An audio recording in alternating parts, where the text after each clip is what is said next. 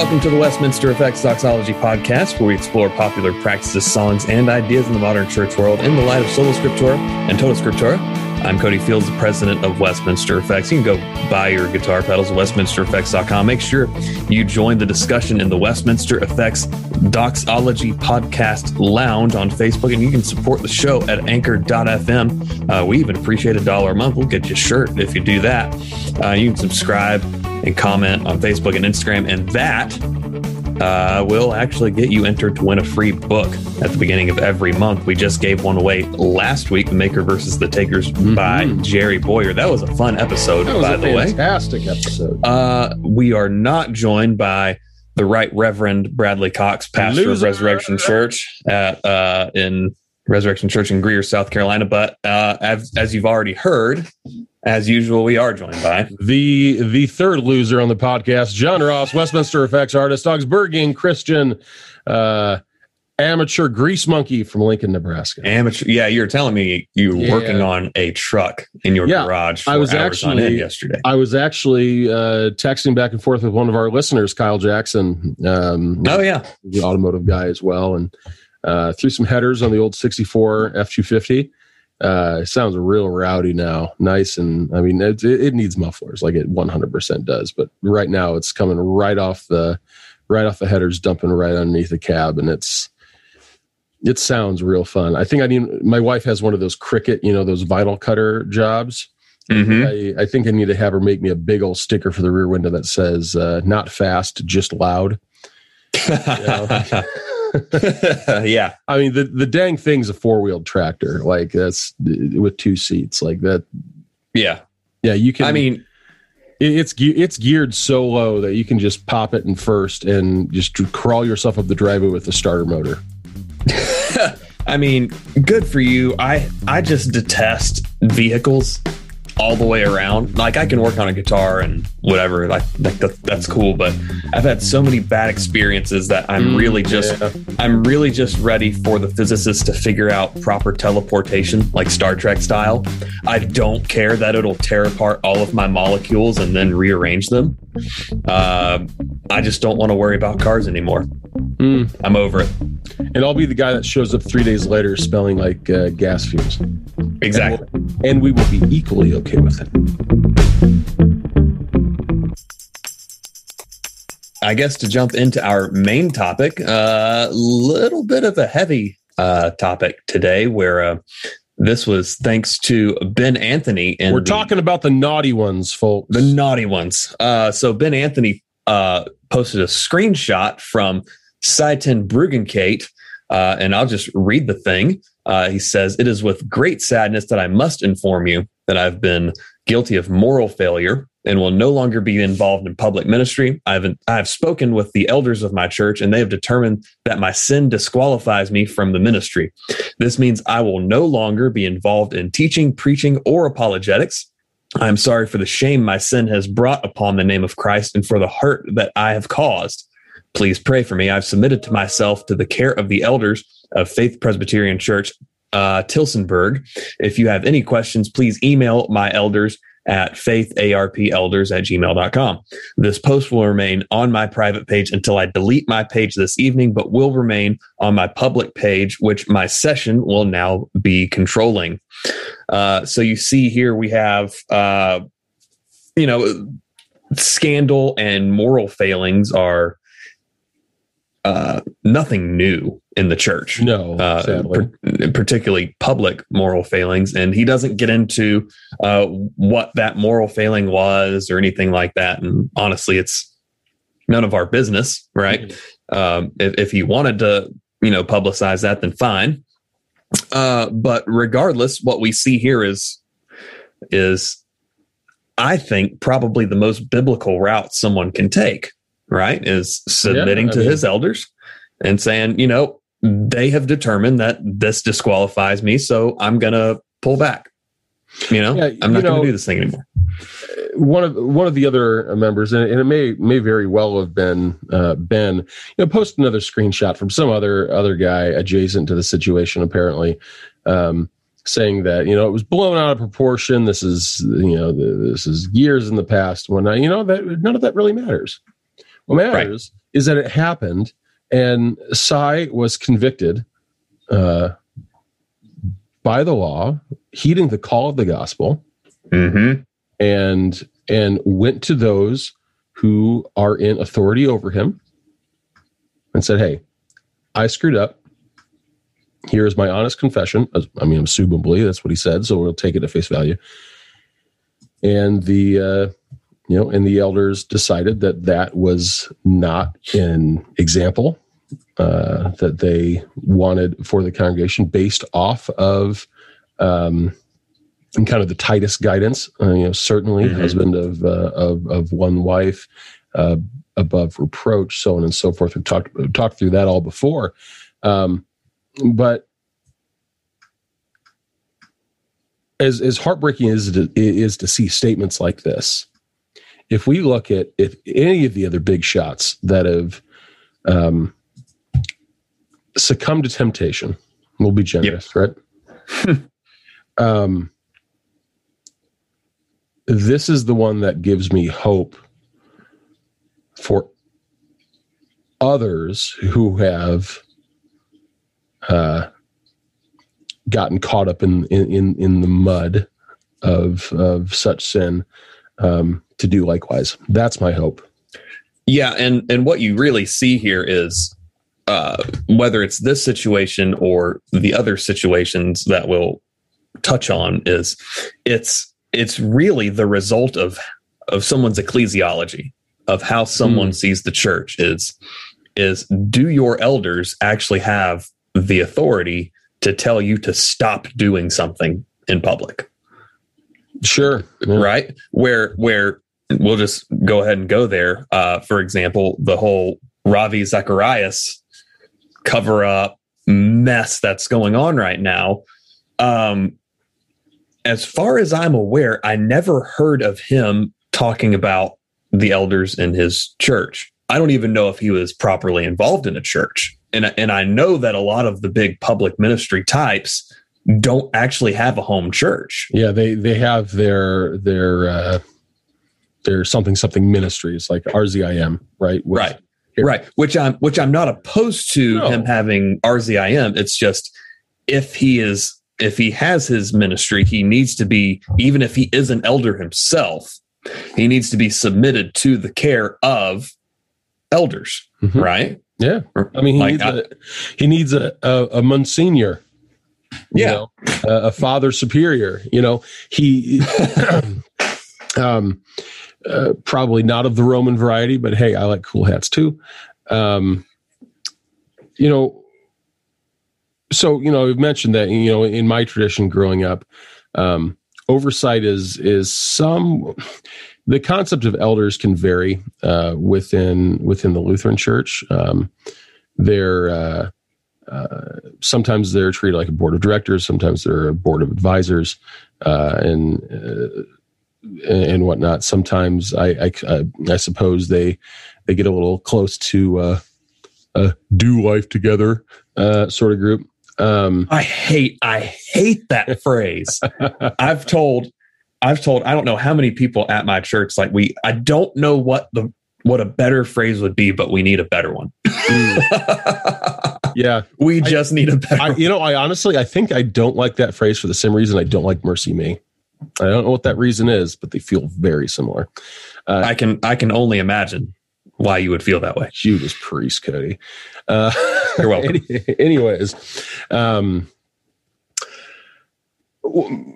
but even in my tradition, there's certainly the established ecclesiastical supervision, where you do have someone that outranks you, so to speak, that serves as a check and balance, and should you disqualify yourself, can call that forward in an official capacity, like the elders of, in this case, Size Church. But if you're not connected to a church, you're not plugged in, man, and you don't have that formal oversight, I mean, What then? I mean, are you subject to like an actual board of directors? You know, that could be a thing, but then those board of directors, who knows, you know, where they come from, what perspective they have, if they're coming at this from a scriptural perspective. And they could honestly, when these organizations get big, it's a business. Yeah. They don't want to rock the boat. And often in these huge ministries, a lot of times you get yes men. You get the sycophantic, just keep the big boss happy. And like that's what you've seen with guys like Mark Driscoll. Is it was his way, or he even said, we'll throw you under the bus. And at the end of it, there's going to be a pile of bodies behind the bus. Yeah. That even just the fact that you could go there in the first place is clearly unhealthy. Yeah. I mean, it certainly doesn't communicate care. Right. And you know, we can draw distinctions between speakers and pastors and academic theologians and things like that. But, you know, really at the end of the day, if you're proclaiming the message of Christ, you are subject to the message of Christ. Yeah, absolutely. Law and gospel both. Equally balanced. How about it? Yeah, W. Walther. Yeah. So then the question then becomes, well, is it possible to restore someone to ministry? Right?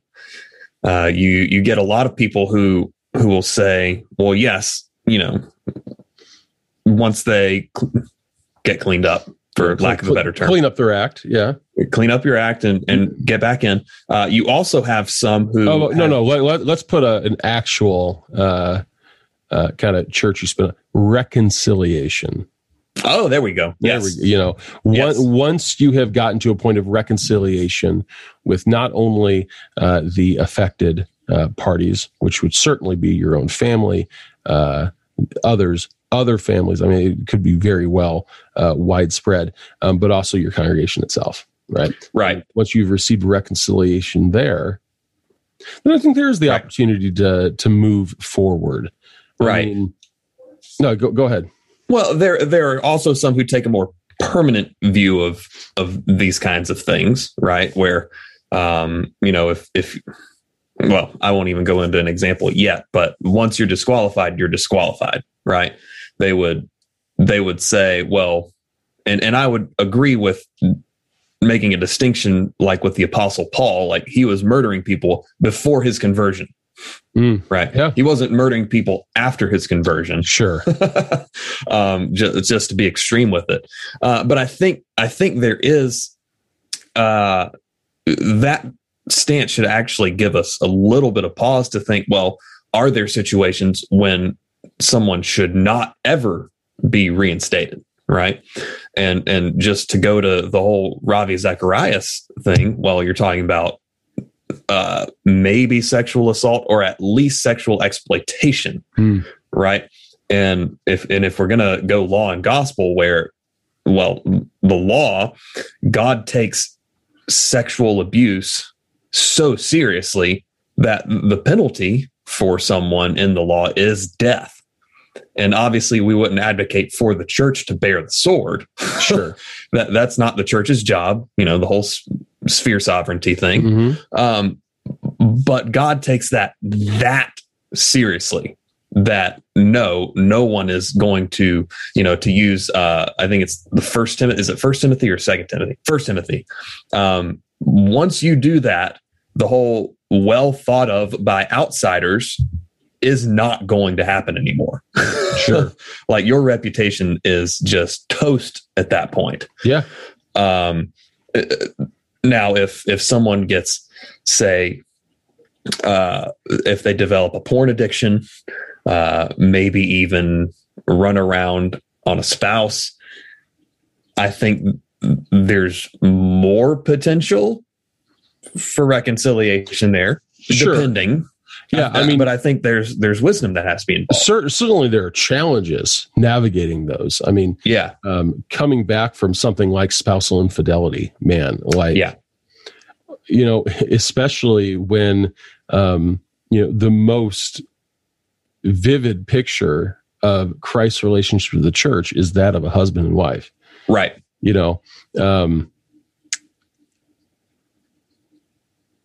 But I think we can think of the three uses of the law in this case, right? The law serves as a curb, a mirror, and a guide. Obviously, the mirror shows us our sin. We're convicted by it.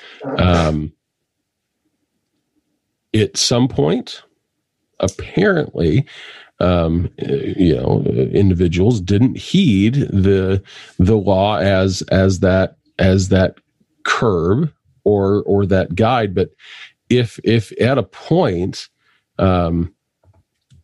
they are, once they're reconciled to one another, redevoted to the message of Christ, law and gospel, then it sort of sets the guide rails again. I mean, we're going to jump the guide or the guardrails. We're going to jump them. I mean, we will, because we're sinful. I mean, that's the beauty of the gospel, is the gospel is efficacious because we're horrible, right? Constantly and consistently. But I think you're probably onto something with that public reputation piece. Yeah. Because I think of guys like Tullian Shavidian. I think I pronounced his name correctly. I think so. At least the first part. I think of the fact that, he was unfaithful to his wife repeatedly, and then got hired on by another church and then did it again. Come on. I think of here locally, Perry Noble, where effectively what happened is the church gave him repeated opportunities. No, repent of this. And I believe what really kind of the nail in the coffin for him was alcoholism, which I absolutely believe that can be reconciled. Right. Sure. But then him being fired from the church ended up with him divorcing his wife, and the public antics he engaged in, and still engages in, I think really should disqualify. Honestly, I think he needs both spiritual and psychological help from some of the things that he said. It's really kind of disconcerting. But like you see with guys like Perry Noble and Mark Driscoll, they get the boot from their churches, and they say, all right, I'll just go start another one. If that's your move, you're doing it wrong. Yeah. I mean, just outright. It's like if Little Red Riding Hood went another way, right? And the woodcutter never showed up. And he was like, well, I got this, Grandma. I'm going to go over to the next town and get them because word wouldn't have made it. It's ridiculous. As you were talking, I was reminded of the Carl Lentz situation with Hillsong. Oh yeah. Yeah. And, where is it? I believe that's an example of a church body doing the right thing. Absolutely. But the individual himself, in this case, Carl Lentz, was not the person to break that news, so to speak. Yeah. So it was Hillsong saying, we fired Carl. It wasn't Carl saying, I've submitted myself to the authority of, I don't know, Joel Houston. I don't know. And Brian Houston. Brian Houston. And so here, it's a matter of confession, right? It's a matter of confessing your sins in front of others and in front of God as well. Mm-hmm. I mean, if all the reports from mishandlings of things and inappropriate relationships all come from the body that's terminating you, or in the worst possible case, people making allegations, right, then you have missed your opportunity to confess. I will confess my transgressions to the Lord, and he will remove the iniquity of my sin. Now, we see with David and Bathsheba, right? That Nathan was like, yo, dog, you really screwed this one up. And I mean, we see that, and then we look what happened afterwards through the Psalms, and of course through the historical record, and we see that he immediately goes before God and is like, I have betrayed you, I have betrayed others, I have sinned, I am unworthy. Help me. It shows contrition, and unfortunately, we see a lot, and contrition's different from sorry, right? Like, we see a lot of sorry. It's like for people with kids, like, are you sorry, or are you sorry that you got caught? Right. Like, contrition is the sign of a change of heart, of that ongoing repentance that we're called to. And although it's heartbreaking to see individuals like Cy come forward and say that they're disqualified from ministry because of moral failing. I mean, that's kind of code word now. We know what that means for the most part. I doubt it was he went out and ate 2 boxes of Krispy Kremes and smoked a carton of cigarettes. Like, I doubt that was his moral failing. Because, like, been there, I don't know. All in 1 hour, even. Yeah. But, I think, even though it's heartbreaking to see those things, I think we need to be thankful and give thanks to God that his heart was convicted. Absolutely. Yeah. That's the big thing here is what we don't need is guys who actually are now disqualified from ministry, still doing ministry. Sure. We understand here, which will happen because that's their job, right? That's their career. Right. Like outside, but, Mark Driscoll, Perry Noble, outside of that, I mean, they don't know how to, they may, but they don't know how to wire a house for electricity, right? Like, they just can't go out and get a job as an electrician. Right. Or a computer programmer. Like, that's their career. And if you don't have that contrition of heart, you're like, well, I guess I need a new job now. Right. But coming from a more, this is where rubber meets the road with theology, right? Coming from a Reformed or Lutheran, in your case, perspective, we understand that God is sovereign and he's going to do the thing, right? Yeah. The word's going to go out. It's going to accomplish what he wants it to accomplish. And it's not contingent upon our efforts in making sure that we have the best available people out there, right? What we need is qualified guys. Paul even admitted that he wasn't a good preacher. Like, he outright said, I'm not that great in person. And was it Moses? Yeah, Moses had a stutter. Yeah. I mean, he needed Aaron to be the voice. Yeah. And so you want to talk about God drawing straight lines with a crooked stick. I would rather God draw a straight line with a crooked stick who just can't communicate very well than someone who's actually doing tremendous damage behind the scenes. That brings up at a point, actually going back to Moses, about how we can navigate our relationships with leaders, as elders in congregations. Yeah. On how to help stop these things before they even become a thing. I think of Aaron holding up Moses' hands, holding up his arms. Yeah. Right. Like, Moses was weak. He couldn't do it.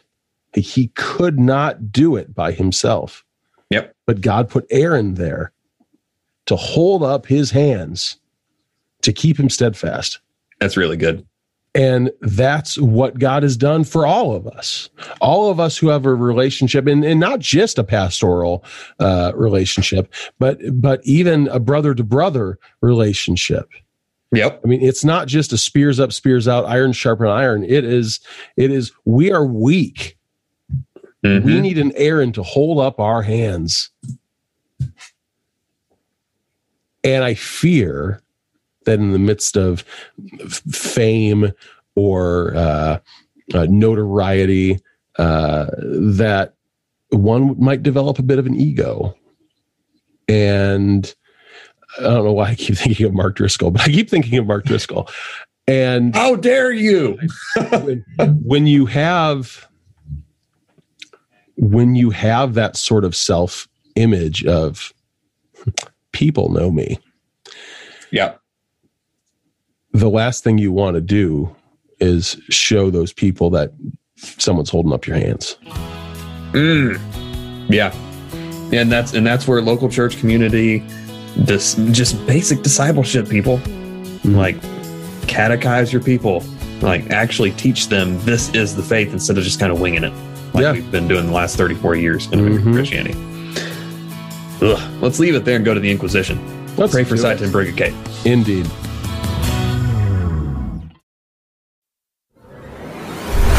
And this is the Inquisition, where every week, well, almost every week, we didn't last week. Well, I bumper music in because, like, you did mention at some point another question that we got during our weekly, whatever. It was like, I'll put it in there. I templatize production now, so I have all the media assets in the Logic project.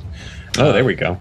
So, like, it's there. I'm going to use it. I did use a new track. I didn't write it. It's from a royalty-free creator studio.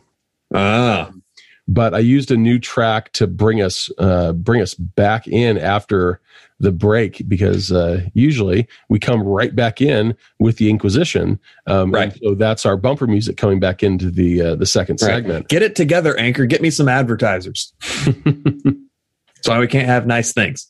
But anyway, yes, you know the drill. You submit questions, and these count as entries to the book giveaway. And as is tradition, we start with Brian Morris. He says, is there a degree to which using SDG, short for Soli Deo Gloria, and other Reformed slogans or Christian themes and ideas as a brand is dangerous? Where's the line between using the gospel to advance the kingdom and using Christian themes to advance your bottom line?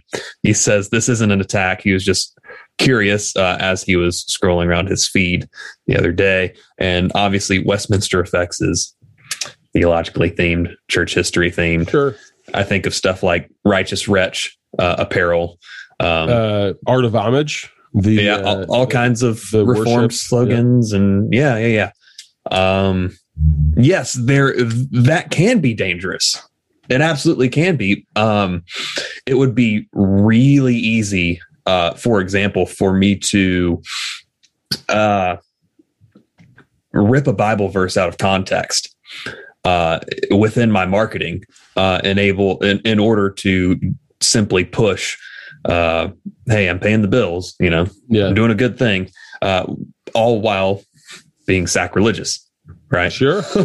And that's something that I try to be pretty careful with myself. I can't speak for other brands, but I do try to take precautions to not effectively profiteer off of the gospel. Sure. I mean, and this isn't just blowing Reformed scented smoke, but honestly, we're not Catholic. Sure.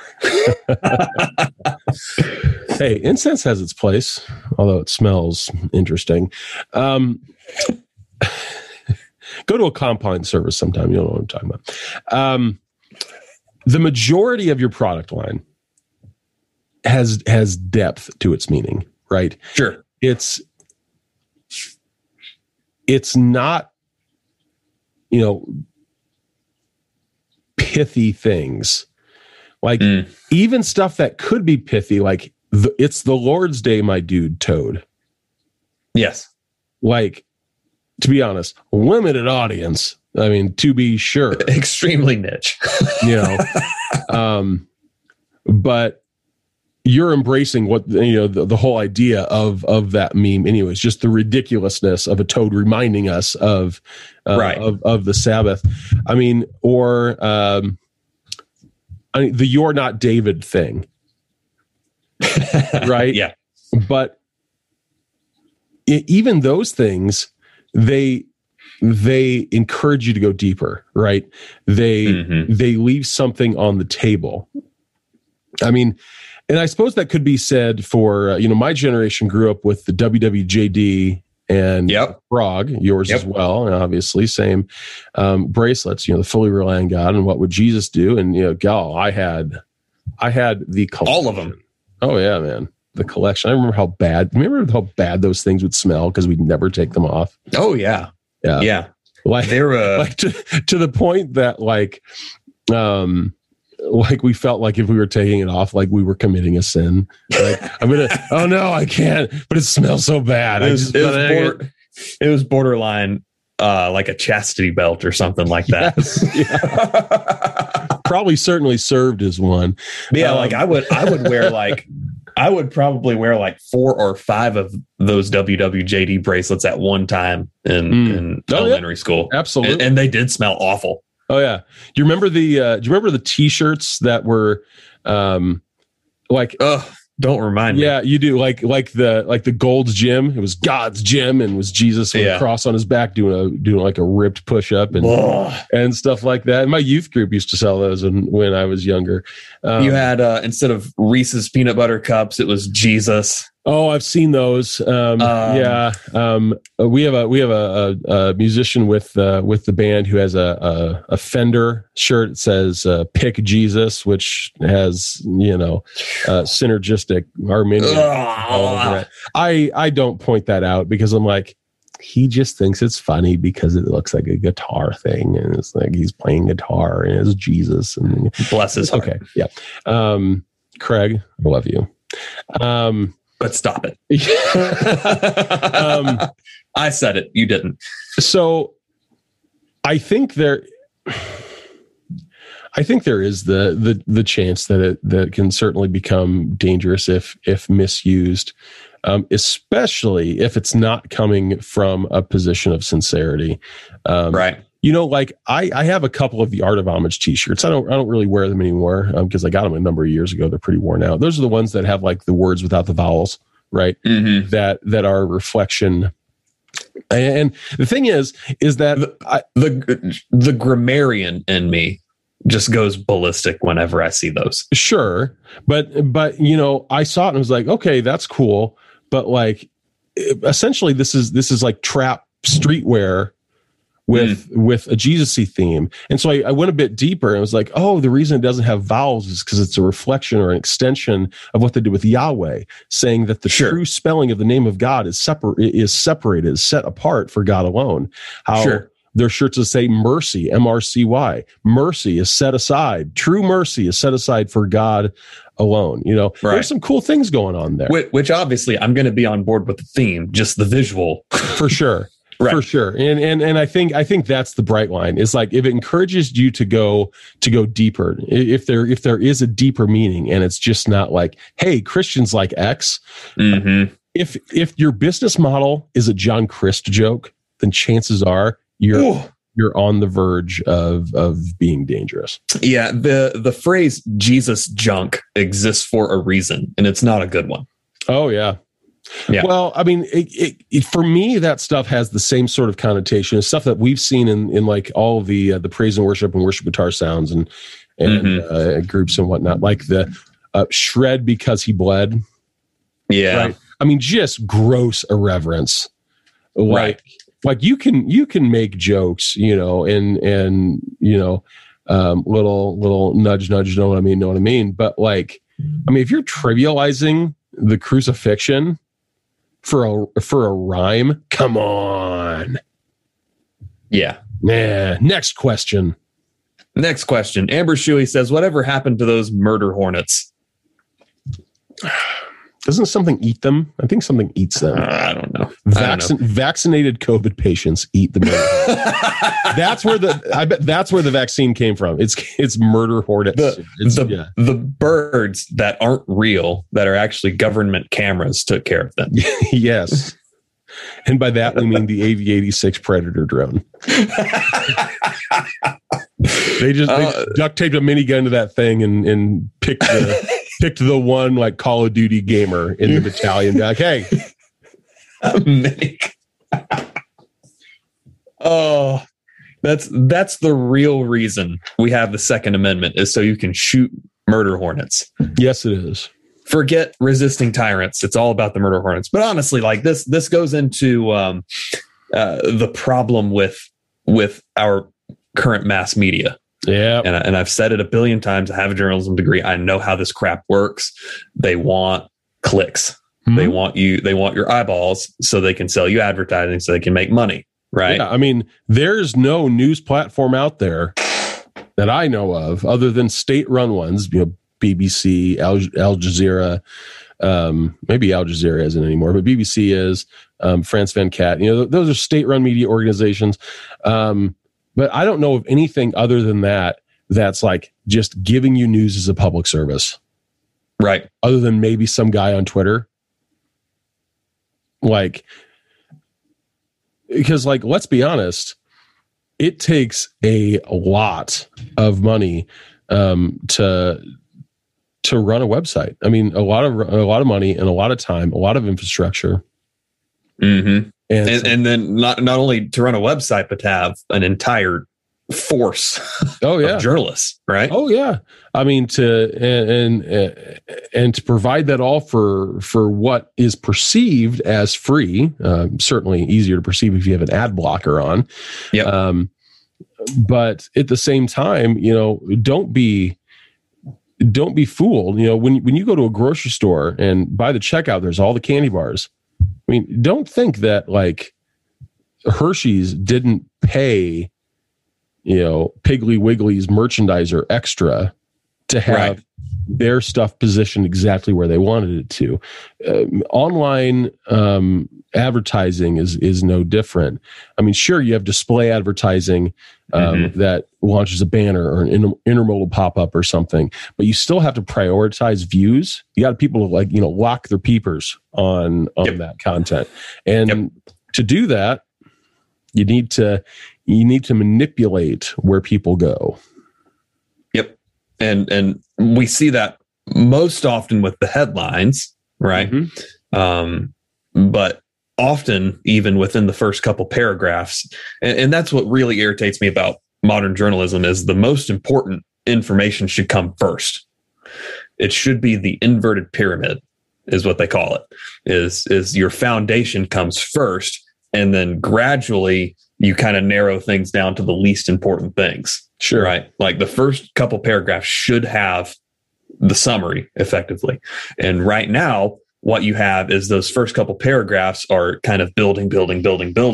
And then third, fourth, fifth paragraph, finally, you get to the real point. Sure. I mean, shoot, I was taught that way when I took my journalism class. I mean, you start with the hook.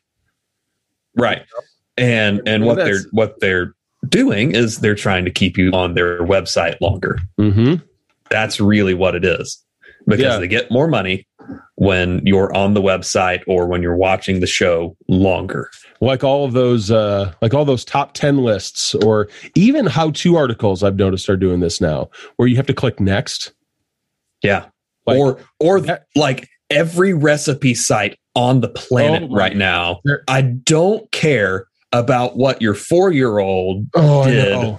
Like, I just give me the brisket recipe. Oh my gosh. And some of them are even getting clever, like Reader View on iPhone that just parses the text, can't reach in because it uses like a JavaScript thingy or whatnot.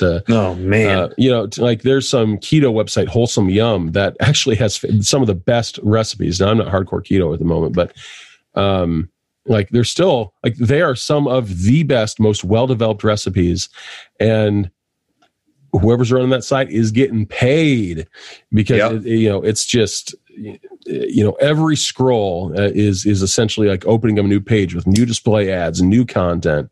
I mean, buddy. Yeah. Support the show on Anchor FM. Yeah. Yeah. And we won't, never mind. Next one gets into the weeds a little bit, but that's what we do here. I believe this is the first time that Kyle Boone has had a question on the show. He says, I had a conversation with one of my worship team members this Sunday. He brought up the idea of woman pastors.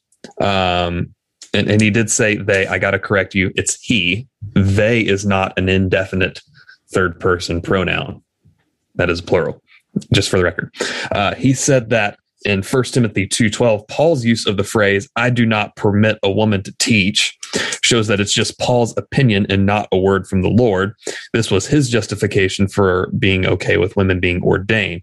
This is also a guy who I've had significant disagreements with before, so I realize I might be a little biased that it came from him, but I'm also really burdened with the idea that someone who leads worship alongside me can disregard part of the scripture with the notion of, well, that's just like your opinion, man.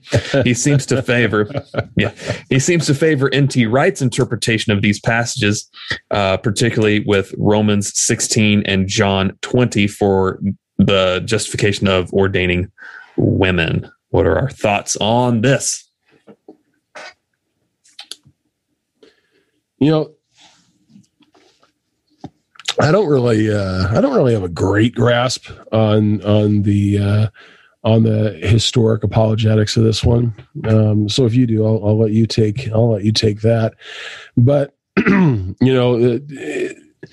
in my tradition, I mean, obviously with anything from infant baptism to true presence of both body, blood, bread, and wine, so on and so forth, women in the pastoral ministry, so much we boil down to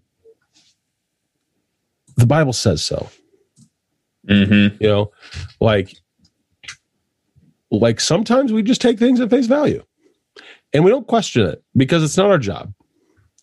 Right. But we want to understand, right? Like we want to know the why. Like, we turn into 10-year-olds sometimes with this stuff, and that's okay. He's like, but why? I get that. Like I get that it says that, but why does it say that? Right. And there's a part there, the mystery of the revelation. I know. I'd love to hear your thoughts. But hold on. Sorry. Forgot a thing. But on that, if you had the part that shows me that you've mentioned, you've had disagreements in the past. What that really shows me is that there's probably a differential between you and this individual on the supremacy of Scripture and its role as norm normata, norm normans. Throw a little Latin in that norms and the norm of norms. Yeah, exactly. I think, you're exactly right with that. Of Scripture has to be the norm that norms what we think. And one of the problems with this guy's argument is when Paul says, "Hey, this isn't from God. This is my opinion." He lets us know. In 1 Timothy 2, he actually roots the fact that women should not be pastors in the creation narrative, the creation and fall narrative, saying that the woman was deceived, right? So he doesn't say, "This is just my opinion, man." He says, "This is actually from God." Like he backs it up immediately. So the two that this guy and what N.T. Wright, and in fairness to N.T. Wright, the guy has done some incredible work on things like the resurrection. He has done absolutely incredible work. Now there's stuff like New Perspective on Paul. It's like ugh, that's kind of gross, right? So he's one of those guys where it's like, it's like a shotgun. Yeah. It's like a shotgun. Sometimes it's dead on, and sometimes it's too far off center. So John 20 is the resurrection and the fact that Mary Magdalene was the first human, we'll say that, the first human to proclaim that Jesus was resurrected. Well, that still isn't her being a pastor. Sure. You then have Romans 16, verse 7, greet quickly and confidently, greet Andronicus and Junia, my kinsmen and my fellow prisoners. They are well known to the apostles, and they were in Christ before me. So Junia being a female name. There's a minority reading of that where you could translate they are well known as apostles or missionaries, messengers. But that's a minority translation. And if you're gonna stake your entire claim off of that, that's so weak.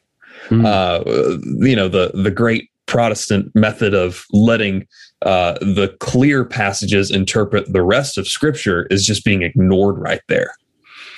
So you're going to say, oh yeah, so this lady who Paul loves and has been a Christian longer than Paul, technically could have even been more mature in the faith than Paul. It's a possibility. But he's saying, hey, yeah, say hi to her. The apostles know her really well. She's awesome. And you're going to use that as your argument for female pastors? Sure. It's not how that works. So really, I mean, like any kind of scriptural argumentation for female pastors just immediately falls flat. It just does. It just does. Last question. Let's knock this thing out. Hunter Chapin asks, American Christians who are serious about their faith regularly mention the struggles of living out the Christian life in this culture due to a multitude of things, such as extreme work demands, cell phones, sex sells in the media, etc. But we are purposely living in a society that is relatively incompatible with the Christian life. Or is it that,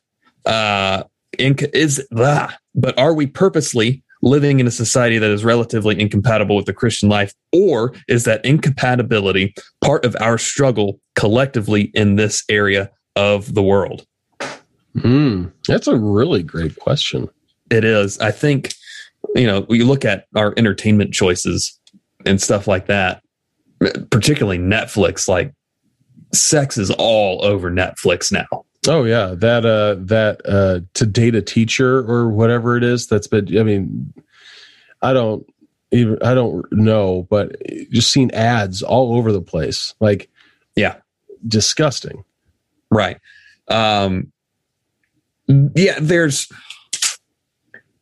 It's really kind of biting us in the face right now that culture is downstream from people's hearts. Right. So what the culture produces is reflective of our people. And if this is what's being produced, that plus the most, how do I even say it? The largest category on the internet for websites is porn. Yeah. It's just a fact. Well, that tells us about our hearts. 100%. I mean, as a culture. I mean, certainly, there are, going into communications theory here, Herbert Gardner's cultivation theory tells us that what is consumed is then reaped, usually by a personality or a preference change. And while that can be true, it's not as if people making these television series, movies, music, are saying, man, I really want to drive our culture more into total depravity. Like, I really want to make people worse. That's not what they're doing. It's like, I want to make money. Yeah. And so we're going to give the people what they want. We're going to give the people Barabbas. Yeah. Because they know what they get with Barabbas. They don't have to do, there's no challenge for them. They just get the desire of their flesh, and they go on and with their lives. But here's the hot take, and I'll try to frame it without too many long pauses. Well, there was one. Goodness gracious. I can't hum that and think at the same time. This is now the stream of John Ross's conscience podcast. Let's see. I don't think that because we are surrounded by a culture that prefers to consume what it enjoys, what its flesh enjoys, that means that we are displaced. I mean, I'm but a stranger here. Heaven's my home, as the old hymn says, and we can confess that. You know, as sanctified believers of Christ, children of God, we can confess that. However, be not conformed to the ways of this world. This is nothing new. Do not be conformed to the ways of this world, but be transformed by the renewing of your mind. You took my answer. Dang it. Okay, if 90% of the culture wants garbage media being shoved down their throats to satisfy the visceral desires, let them have that. Yeah, but you specifically, do not conform. Do not be one who consumes that, because that is part of your sanctification walk. That is not consuming that. We always think of fruit as something that we do, right? The fruit of the Spirit, as James talks about, the life that is in our faith. Mm-hmm. Those works, James calls, in James, they're called works. And that makes us think it's something that we do, but it can also very much be something that we don't. And part of our sanctification walk is refusing to do those things. Yeah. I mean, you go on in Romans 12, abhor what is evil and hold fast to what is good. Mm-hmm. Right? Like that's something that we need to be actively practicing, actively looking to do. And that may, in some cases, probably may mean you need to reevaluate what you're consuming. That doesn't mean that we need to be technophobes. Like, we don't need to be afraid of Instagram. We don't need to be afraid of a smart TV or what have you. Sure. Those are useful tools, unlike critical race theory. But those are tools. That's all they are. Yeah. Right. And what we shouldn't do is have knee-jerk reactions of, I'm scared of this thing. Not like, be wise about it. Evaluate. Is this beneficial? Can I glorify God with this? Mm-hmm. Right. And if we're honest, like, a lot of the video technology going into our phones is driven a lot of times by the porn industry. Right. Sure. But that would end up downstream being kind of a common grace thing. What they meant for evil, God meant for good, right? Yeah. So what they meant to record all manner of nasty, mm-hmm. God is now using to get the gospel out. Yeah, 100%. One final thought. Congratulations, you played yourself. Yeah. One final thought on that. The question of, well, how do we fight against it? If we're called to not conform and to be transformed, well, that speaks to us, but does it speak to others? And here's the thing. If all of this content is in reaction to the desires of the culture, take that, hold on to it. And we, in the words of Michaelis Jacksonius, start with the man in the mirror. If we start there. It took me a second just because you turned it Latin. If Jacko was a Roman, if we take that and we abhor what is evil as part of our sanctification walk, that continues and bolsters. It's the refiner's fire, right? It's part of God's work in our lives to conform us more to his likeness. And as we are conformed more to his likeness, our light, his light rather, will shine through us as a city on a hill. And from there, other people will see that. Yep. And that may very well be the foot in the door for the gospel, so to speak. Because it's not that they see him like, well, that guy doesn't watch porn. That guy doesn't watch Game of Thrones. That guy doesn't this. That guy doesn't this. I want to be like him because he doesn't watch these things. No, that's not what's going to do it. What's going to do it is if we have a holistic view of our sanctification that includes the media that we consume. Yep. Then, as healthy, sanctified individuals, we can be that light in the darkness. Awesome. Let's leave it there. Close us out, John. On the spot. Sprung that thing again. Well, thank you so much for listening. Be sure to like and share the show. You can head over to any of your podcast catchers and share that out to your social media.